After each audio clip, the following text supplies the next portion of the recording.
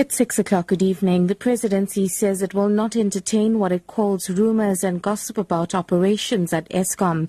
Presidential spokesperson Mac Maharaj says President Jacob Zuma has been kept fully briefed about the developments at Eskom. Earlier, DA leader Helen Zille said President Jacob Zuma must explain why he instructed Eskom's chairperson Zola Tsotsi to launch an inquiry into the power utilities performance. The instruction is reported to have led to the suspension of 4 top executives, including CEO Tsediso Matona. Meanwhile, the case in which Matona is challenging his suspension has been reserved until tomorrow in the Labour Court in Johannesburg.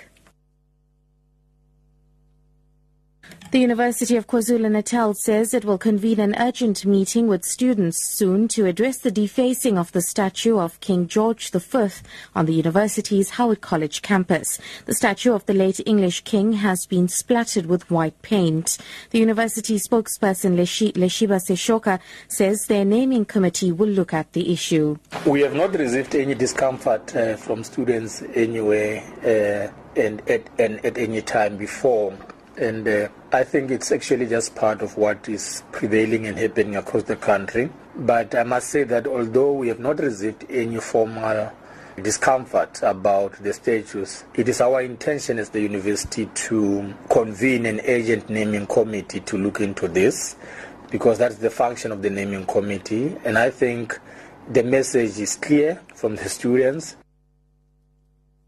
Social Development Minister Bathabile Dlamini says it will take her department between 6 months and a year to resolve all the issues that social workers have raised. She was speaking on the final day of the Social Work in Daba in Durban, which is aimed at addressing challenges that those practices are facing.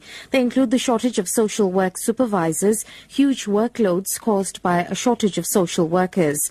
Dlamini says her department will need all social workers to restore the image of the profession. And finally, the SABC's Board of Directors has met and resolved that Rachel Kalidass and Ronnie Lubisi will be removed as non-executive directors. This is with immediate effect. The SABC says in a statement that the meeting dealt with allegations of fraudulent conduct and non-disclosure of interest. Kalidass is a chartered accountant. Lubisi had led the board's audit committee. The removal of Kalidass and Lubisi follows that of Hope Zinde earlier this month. Top story, the Presidency says it will not entertain what it calls rumours and gossip about operations at Eskom. For Lotus FM News, I'm SUDISHA.